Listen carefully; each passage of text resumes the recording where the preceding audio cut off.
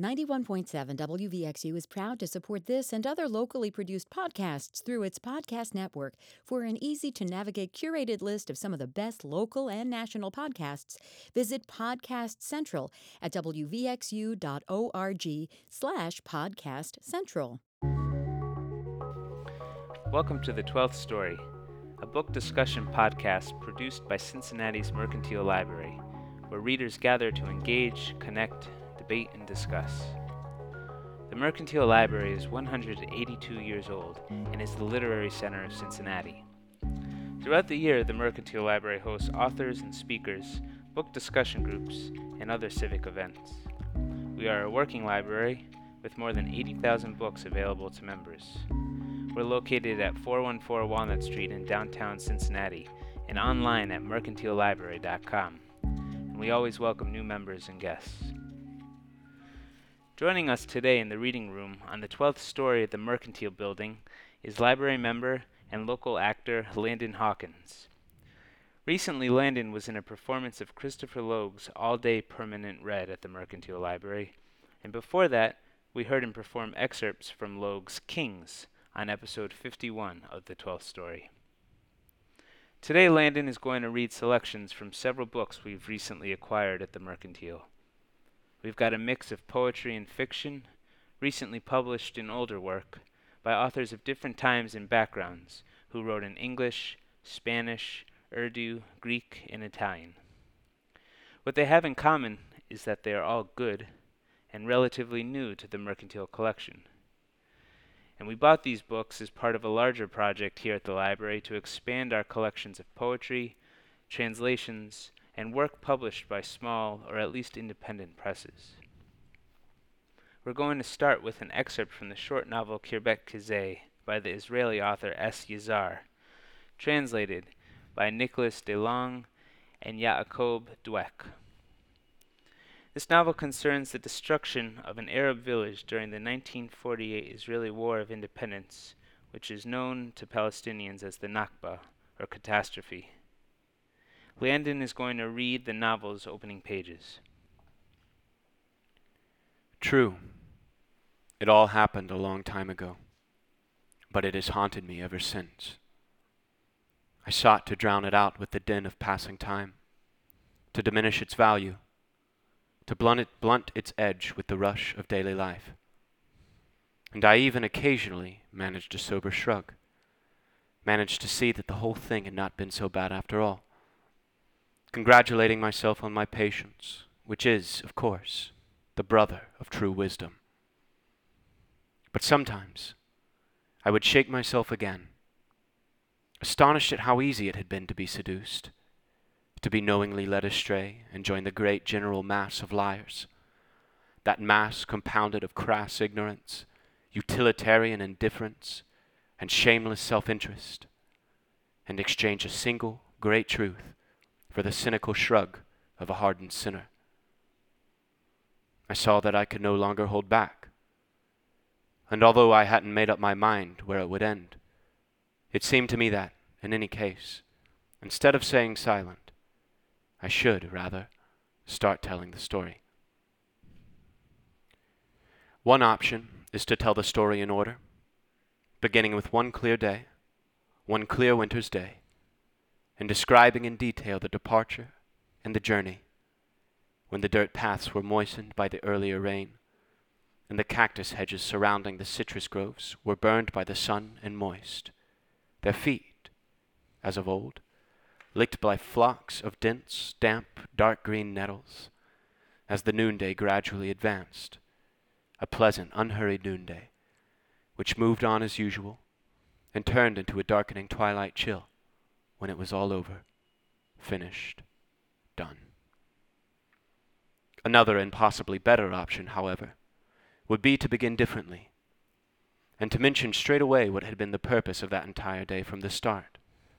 Operational order number such and such, on such and such day of the month, in the margin of which, in the final section that was simply entitled Miscellaneous, it said, in a short line and a half, that although the mission must be executed decisively and precisely, whatever happened, no violent outbursts or disorderly conduct, it said, would be permitted, which only indicated straight away that there was something amiss, that anything was possible, and even planned and foreseen, and that one couldn't evaluate this straightforward final clause before returning to the opening, and also scanning the noteworthy clause entitled Information, which immediately warned of the mounting danger of infiltrators, terrorist cells, and, in a wonderful turn of phrase, operatives dispatched on hostile missions.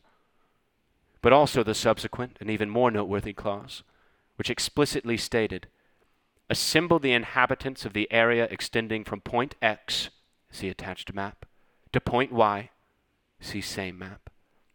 Load them onto transports and convey them across our lines. Blow up the stone houses and burn the huts. Detain the youths and the suspects and clear the area of hostile forces, and so on and so forth. So that it was now obvious how many good and honest hopes were being invested in those who were being sent out to implement all this burn, blow up, imprison, load, convey. Who would burn, blow up, imprison, load, and convey with such courtesy and with a restraint born of true culture. And this would be a sign of a wind of change, of decent upbringing, and perhaps even of the Jewish soul, the great Jewish soul. And so it happened as we set out that clear, splendid winter morning, cheerfully making our way, showered, well-fed, and smartly turned out.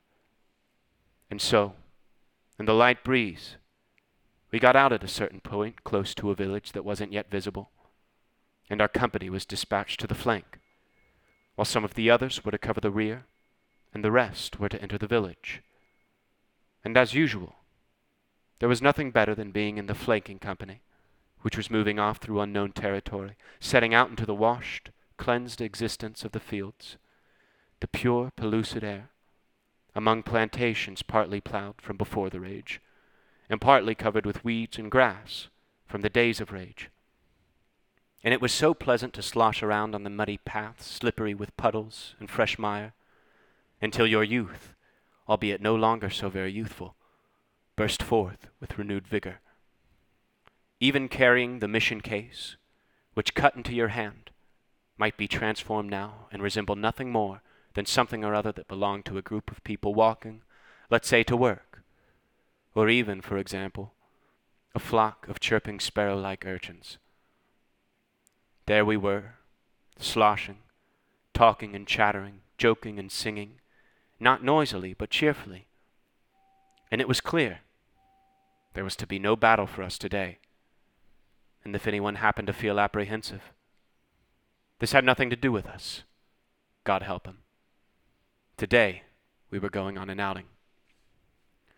We reached a hill where we were crouched under a cactus hedge, and we were ready to eat something when the man, one Moishe, the company commander, gathered us together and briefed us about the situation, the lay of the land, and the objective, from which it transpired that the few houses on the lower slope of another hill were some kirbet kazeh or another, and all the surrounding crops and fields belonged to that village whose abundant water, good soil, and celebrated husbandry had gained a reputation almost equal to that of its inhabitants, who were, they said, a band of ruffians, who gave succor to the enemy, and were ready for any mischief, should the opportunity only arise, or, for example, should they happen to encounter any Jews.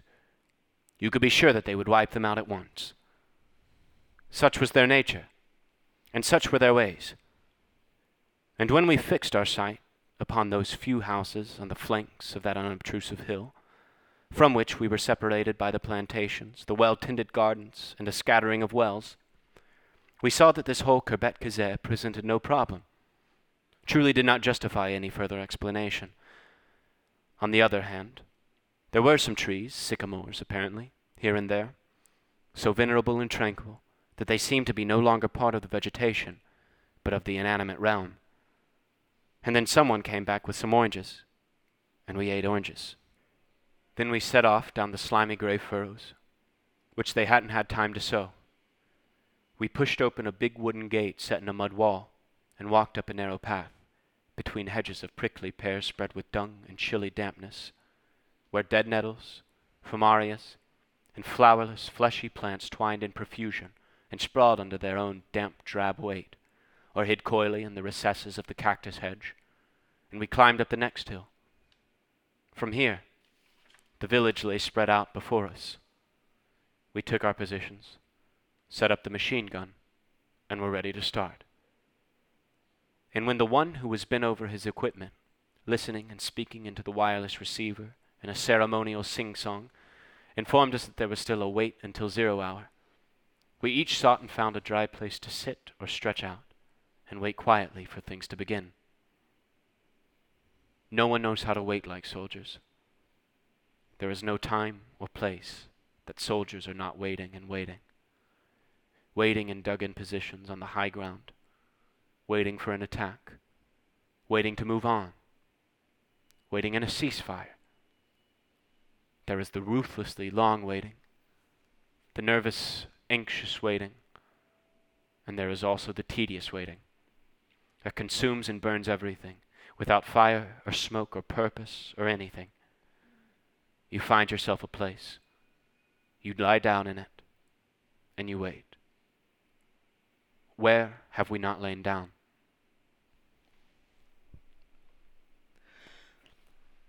That was from Kirbet Kizé by S. Yazar.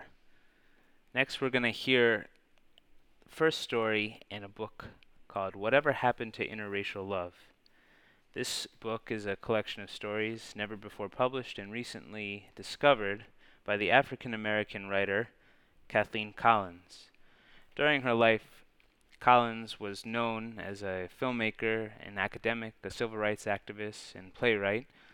She's probably best known for her film Losing Ground. She's criminally underknown as a writer of fiction, and this collection is still relatively new and hopefully will do something to make her work reach a wider audience. Landon is going to read to us the first short piece in this book, and it's called Exteriors. Okay. It's a 6-floor walk-up, 3 rooms in the front, bathtub in the kitchen, roaches on the walls, a cubby hole of a john with a stained glass window. The light? They've got light up the butt. It's the tallest building on the block, facing nothing but rooftops and sun. Okay. Let's light it for night. I want a spot on that big double bed that takes up most of the room, and a little one on the burlap night table. Okay, now light that work table with all those notebooks and papers and stuff. Good. And put a spot on those pillows made up to look like a couch. Good. Now, let's have a nice soft gel on the young man composing his poems or reading at his work table.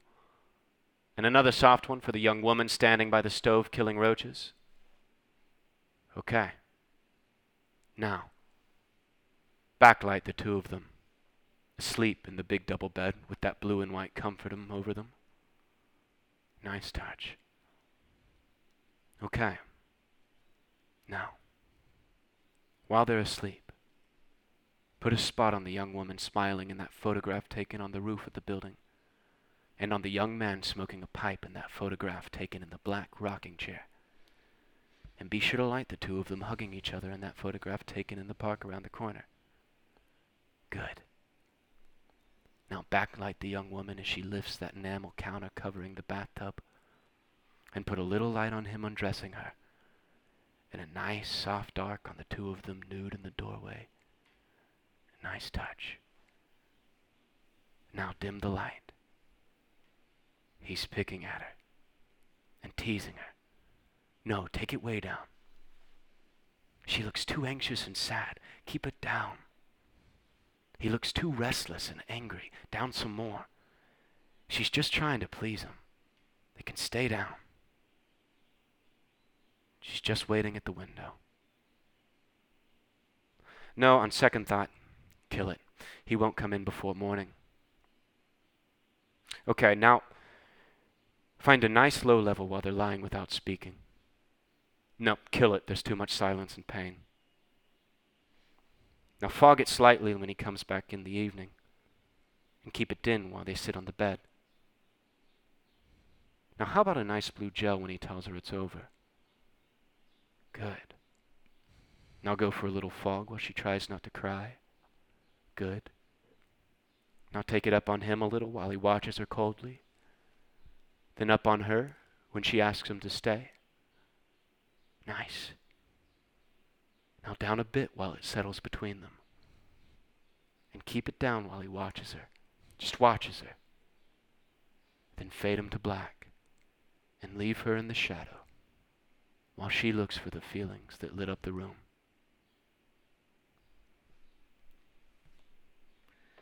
That was Exteriors by Kathleen Collins. Next, we're going to hear a few poems by the Argentine poet Alejandra Pizarnik. Pizarnik died in her mid-30s in 1972. She is really well known in the Spanish-speaking world. Is a great poet, highly regarded and very influential in Latin America. She is not so well known in English, and Yvette Siegert has translated work from the middle of her career and later parts of her career, as well as several posthumous verses, in a book called Extracting the Stone of Madness. This book is also fairly recent and is an important publication in English. Landon will name each poem before he reads them. And these are 4 short lyrics. Pizarnik also wrote several longer sustained prose poems. So it's really a dynamic book with a lot of different sounds and styles, but a singular vision. Revelations. At night, at your side, words become clues, keys. The desire to die is king. May your body always be a beloved space for revelations. Party. I have laid out my orphanhood on the table like a map. I have sketched the directions to my home in the wind. Visitors arrive, but do not find me. The ones I wait for do not exist. And I have drunk furious liquors to change their faces into angels, into empty glasses. Deaf lantern. The absent figures are sighing, and the night is thick.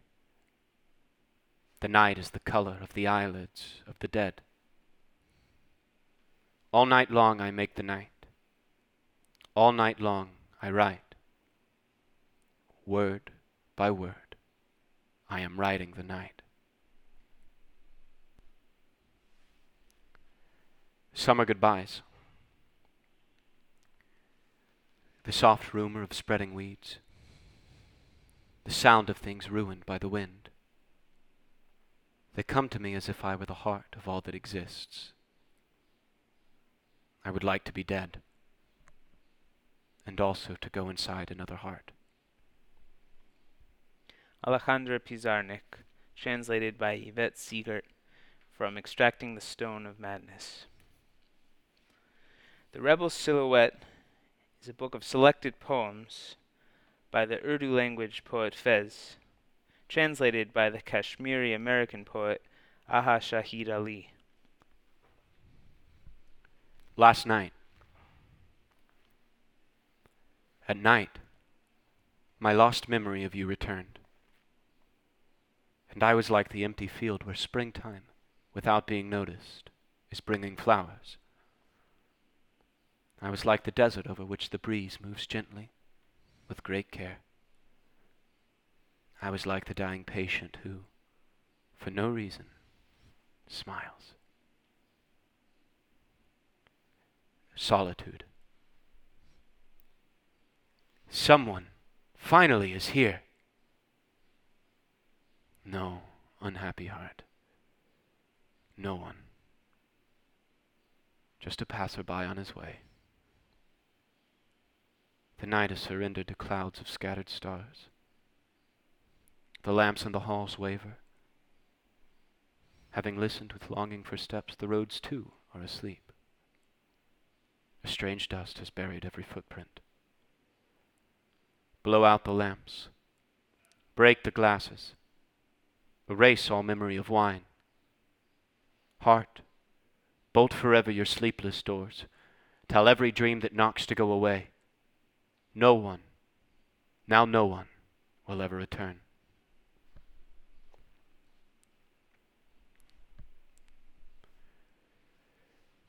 Guzzle. In the sun's last embers, the evening star burns to ash. Night draws its curtains, separating lovers. Won't someone cry out? Protest heaven's tyranny? An era has passed, and time is still stranded, its caravan of day and night lost. Nostalgia for friends and wine. To crush that sorrow will allow memory nothing. Neither the moon nor the rain. Once again the breeze knocks on the prison door. It whispers, "Don't give up. Wait a little. Dawn is near." That was 3 poems by Fez, the great Pakistani 20th century poet, from a book called The Rebel Silhouette, translated by Aha Shahid Ali, also a great poet in his own right. We're now going to hear work by a living poet, in contrast to the 4 writers we've heard from previously. Alice Oswald is a British poet whose recent book is called Falling Awake, and we're going to hear 2 poems from this collection. Flies. This is the day the flies fall awake mid-sentence, and lie stunned on the windowsill, shaking with speeches. Only it isn't speech. It is trembling sections of puzzlement, which break off suddenly, as if the questioner had been shot. This is one of those wordy days, when they drop from their winter quarters in the curtains, and sizzle as they fall, feeling like old cigarette butts called back to life, blown from the surface of some charred world. And somehow, their wings, which are little more than flakes of dead skin, have carried them to this blackened, disembodied question. What dirt shall we visit today? What dirt shall we revisit? They lift their faces to the past and walk about a bit, trying out their broken thought machines, coming back with their used up words. There is such a horrible, trapped buzzing wherever we fly. It's going to be impossible to think clearly now until next winter. What should we? What dirt should we?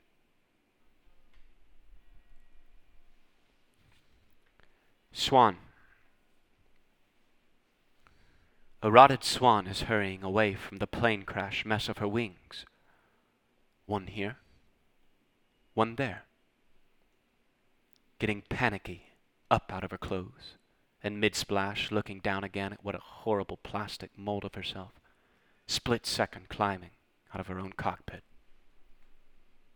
And lifting away again, and bending back for another look, thinking strange, strange. What are those 2 white clips that connected my strength to its floatings? And lifting away again, and bending back for another look at the clean china serving dish of a breastbone, and how thickly the symmetrical quill points were threaded in backwards through the leather underdress of the heart, saying, strange, strange.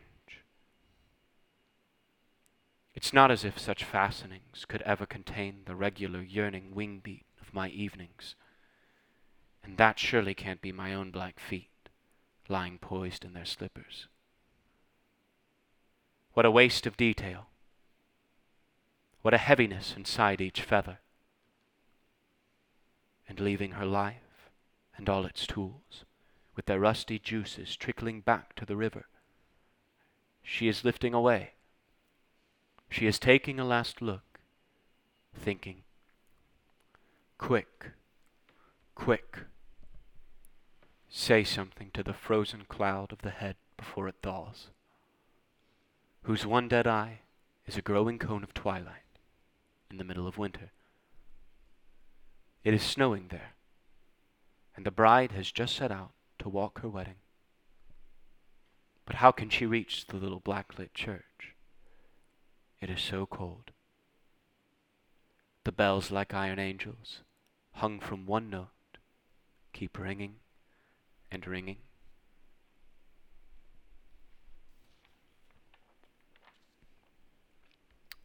Alice Oswald, 2 poems from Falling Awake, her most recent collection.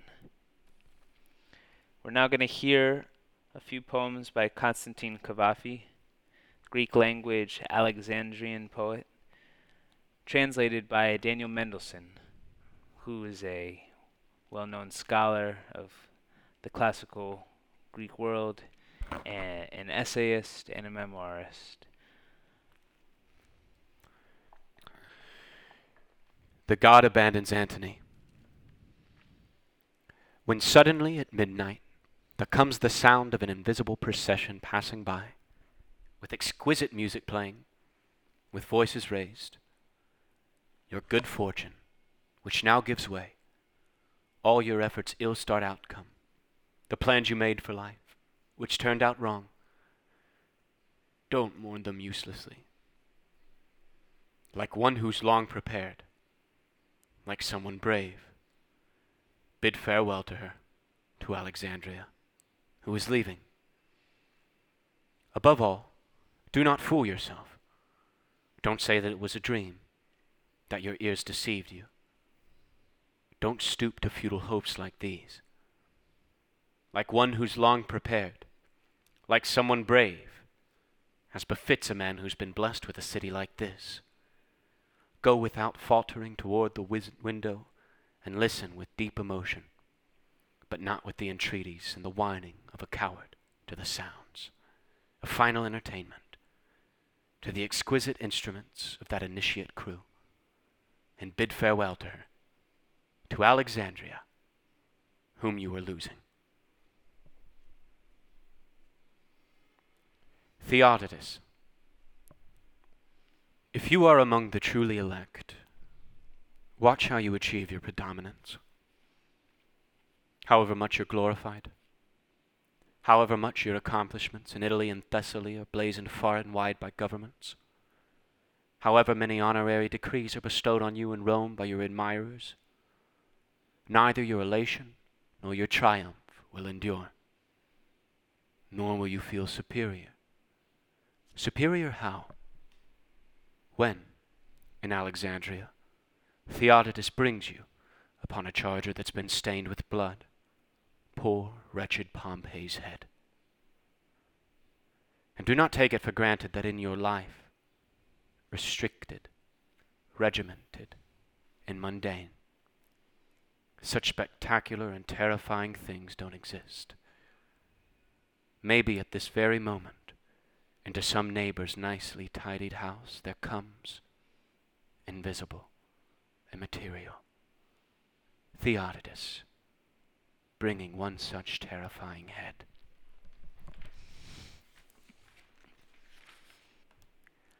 King Demetrius.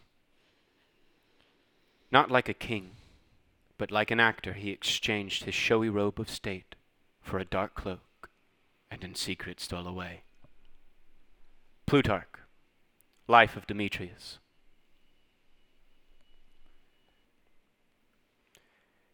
When the Macedonians deserted him, and made it clear that it was Pyrrhus they preferred, King Demetrius, who had a noble soul, did not, so they said, behave at all like a king.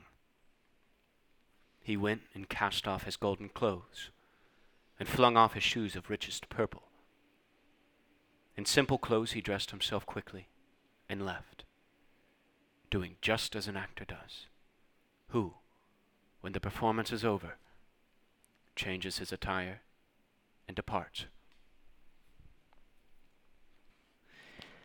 3 poems by Constantine Cavafy, translated by Daniel Mendelsohn. Cavafy, the great poet of history, and Eros, civil servant who worked in the third circle of irrigation. That's not a joke. He really did.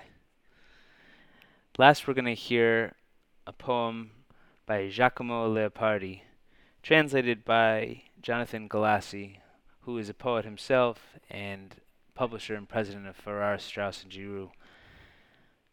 Landon is going to read first the Italian original and then the English. L'infinito sempre caro mi fu, quest'ermo cole, e questa siepe, che da tanta parte dell'ottimo orizzonte il guardo esclude. Ma salendo e mirando, interminati spazi di là da quella, e sovrumani silenzi, e profondissima quiete, io nel pensier mi fingo, ove per poco il cor non si spaura. E come il vento o lo stormir tra questa piante, io quello infinito silenzio a questa voce vo comparando, e mi sovvien l'eterno, e le morte stagioni, e la presente e viva, e il suon di lei. Così tra questa immensità s'annega il pensier mio, e il naufragar m'è dolce in questo mare.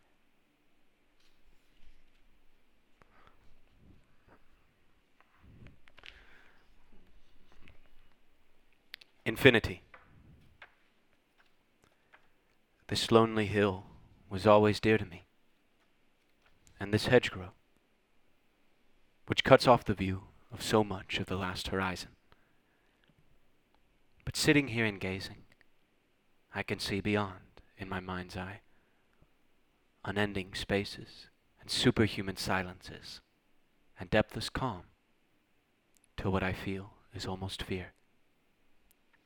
And when I hear the wind stir in these branches, I begin comparing that endless stillness with this noise, and the eternal comes to mind, and the dead seasons, and the present living one, and how it sounds. So my mind sinks in this immensity, and foundering is sweet in such a sea.